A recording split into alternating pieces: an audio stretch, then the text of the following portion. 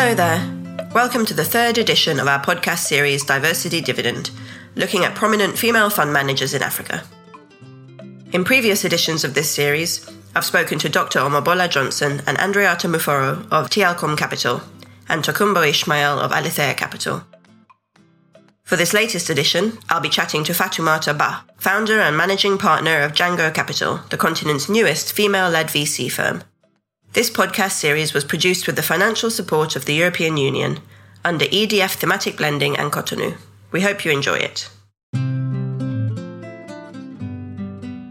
Born and bred in West Africa, Fatoumata was working in France when the draw home to Africa became too strong to ignore. She tells us about how she came to leave a lucrative consulting life in Paris to work in African e-commerce. I'm Senegalese. I was born and raised in West Africa, so in Senegal originally, but I actually got my A-levels in Togo. I went to business school in France, and at that time I was already fascinated by technology. I started actually my career in strategic consulting, advising listed companies in Europe on how to leverage tech in general and mobile in particular to be able to further drive their sales or improve our customer experience. And interestingly enough, at that time, I used to tell them that if, they were not going to have, for instance, mobile apps and a mobile strategy by 2015, as they will be missing out 50% of their sales, because it was predicted back then that 50% of internet users in Europe by 2015 will be mobile internet users.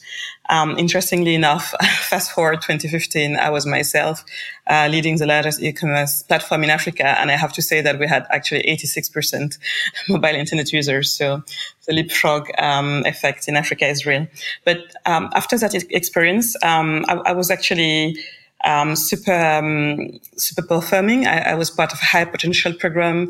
I used to be excellent scholarship from the government of Senegal. So I was able to, repay the student loan that I took on top of my scholarship.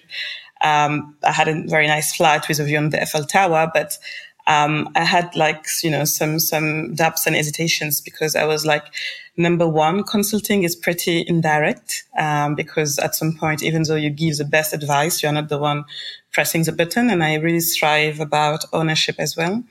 And then number two, I was actually advising, listed companies in mature markets on how to leverage tech and mobile. And to me, the biggest opportunity was back home in Africa. And I've always been passionate about, and like many other Africans of my generation, of course, about how to develop my continent. So the first leap of faith that I took was end of 2012, when I decided to return to Africa and to actually start an e-commerce company in Côte d'Ivoire, which was launched a few months later. After years of building successful e-commerce platforms in Africa, Fatoumata decided it was time for a new project. She shares her personal story and her love of the concept of Ikigai, a framework for balancing life priorities, which led to the launch of Django.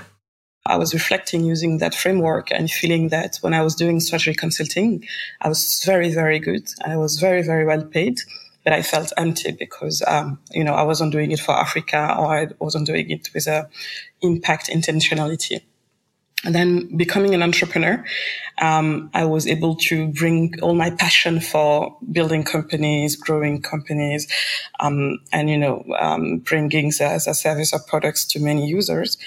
So it was extremely exciting and rewarding. And again, we had positive externalities. We created thousands of direct jobs. We enabled hundreds of thousands of SMEs to have access to market. But I felt there were more to it, right? So, and I felt, okay, if I was able to have something that would be mission driven by design, and of course, that is at the end of the day able to help not only African entrepreneurs, but my own fund team, thrive, it would be kind of a interesting ikigai. And actually, that's where Django was really not only born, but was brought to life, because I had the concept in mind a few years back. But that's why I decided to, again, take a second leap of faith, take a deep breath and quit. Super exciting journey, super high paycheck, several stock options, and start again from scratch.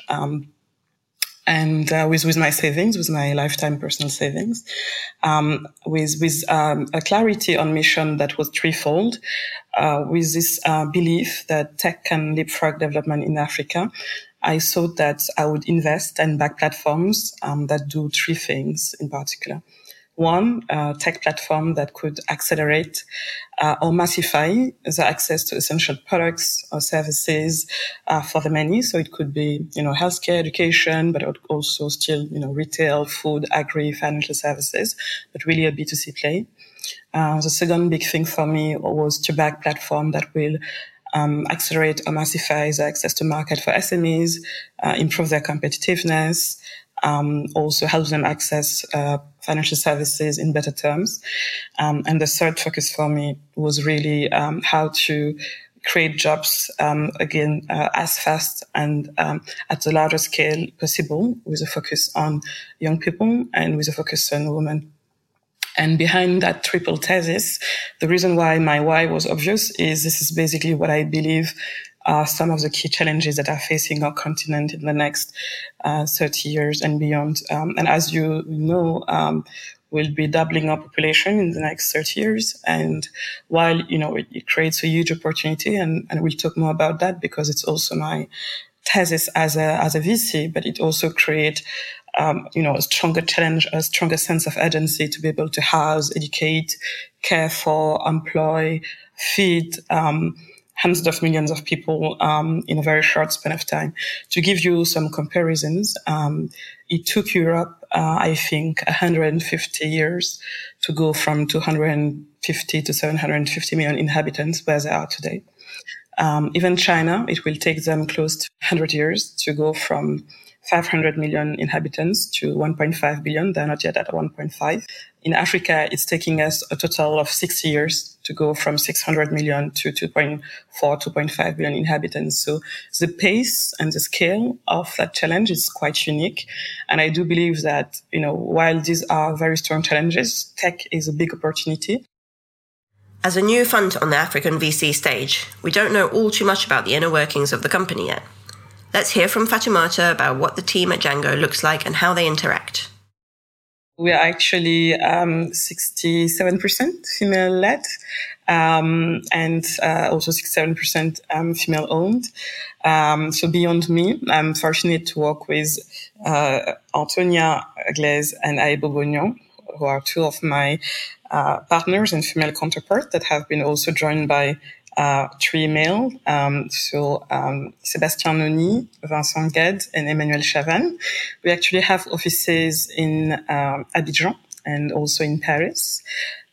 We have, interestingly enough, if you look at the picture, we have 70% of us have an African descent, but we also have someone like Sébastien who is half Mauritian, half French, or someone like Emmanuel who is French, but that has worked a lot in Africa before and travels 50% of his time across the continent.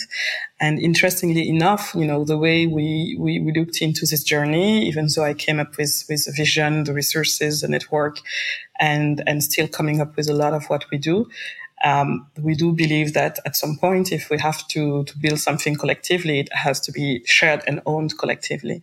So we actually have, all partners and all senior team members that have access to Carrot.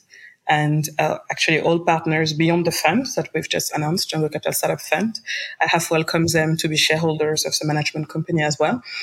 So we actually do all have an equal voice. What's the mission?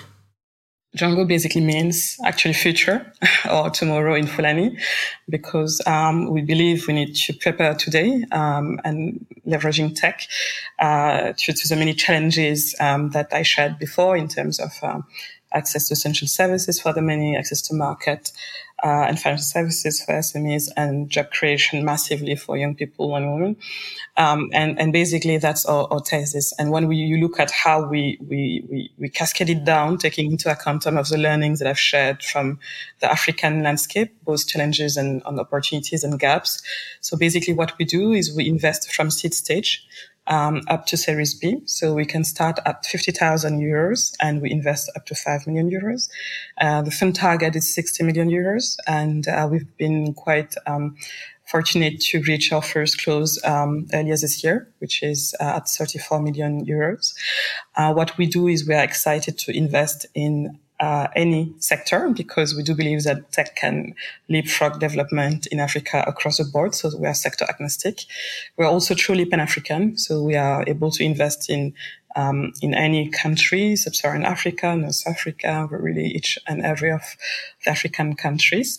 That being said, because we see, some gaps, some challenges that are also for us fund managers opportunities, we are super excited about two things. One is that we actually committed 50% of our proceeds to Francophone Africa, because we do believe that there is no reason why we will not see as many I don't want to call it unicorns, because it's not only about valuation, it's about the impact it creates on the ground. As many startups, tech companies or tech-enabled companies, delivering impact in any regions in Africa. And the second thing, and the most important thing maybe, is we are proud to be today's Africa's largest gender equal tech fund, because we've committed 50% of our proceeds to startup being founded, co-founded, or benefiting women. And beyond a pledge, because I think, it's good to have the intentionality. It's even better to have it in our track record. And basically, we've been, investing for the past 4 years with our first vehicle, which is an evergreen vehicle. And today it's performing quite well, actually very well. That's what helped us to raise a second and larger fund. But what is more exciting for me to share is actually it's 56% female-led and female-founded in terms of startups that have been backed by the fund and that are founded by female.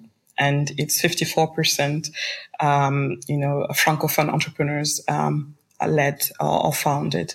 So we are walking the talk. We believe the opportunity is there. We are already tapping into that opportunity, but we also see a bigger opportunity with a larger pool of capital to deploy to be able to achieve that. It's great to have targets, but do we think there should be gender biased investing? It's interesting because you could argue that, we would be deploying 50% and maybe it will be the smaller checks, or just to try to give a chance to women. That's the opposite. To date, the most successful startups in our portfolio, the two most successful startups in our portfolio are female-led. So to me, it again shows that when you have first intentionality, and then two, you have, of course, I think also some very strong targets on which you can track your progress beyond just a pledge or commitment. I do believe these are driving forces to make you invest, because, I'm not the only one saying it, but in Africa, the talent is very equally distributed. That's a fact. What is missing is access to opportunity. And from my personal experience, when you extend the access to opportunity to female entrepreneurs, they just do as well, or if not better, as male entrepreneurs. We're here to talk about the realities faced by female fund managers in Africa, and Fatoumata has had some unacceptable experiences. I asked her, has she faced any obstacles on her career path to date? So you have so many obstacles when you come. People will not look at you as a high-performing, extremely driven, extremely hardworking fund manager or entrepreneur. They might see you in the lens of a 30-something, young Senegalese female. But I think we should not allow this define us, and I personally don't allow this define me. And now I actually see that outsider thing as something positive, because they don't expect to see us where we are, and by the time they realize we're already far away. So there are and there will be obstacles, but we have the power not to make them obstacles. Let's end with some advice from Fatoumata for young women interested in getting into the VC space in Africa. The main obstacle would be to dare to take those risks, right? So my advice is I'm sure, again, the talent is very extremely distributed. We have super brilliant, aspiring fund managers that will be listening to this podcast, whatever their age, and being young female Africans, I will just encourage them to take some calculated risk step by step. So invest in their education, work in the tech field if they're interested in to get some relevant and track record. But then, yes, to seize their chance and to be able to follow their path and share their dreams.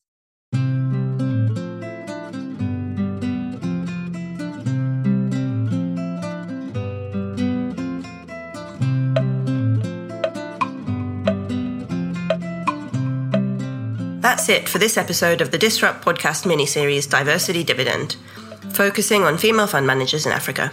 We hope you enjoyed it.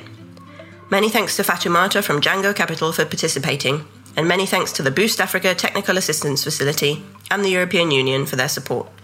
But most of all, thanks to you for listening. See you next time. Bye.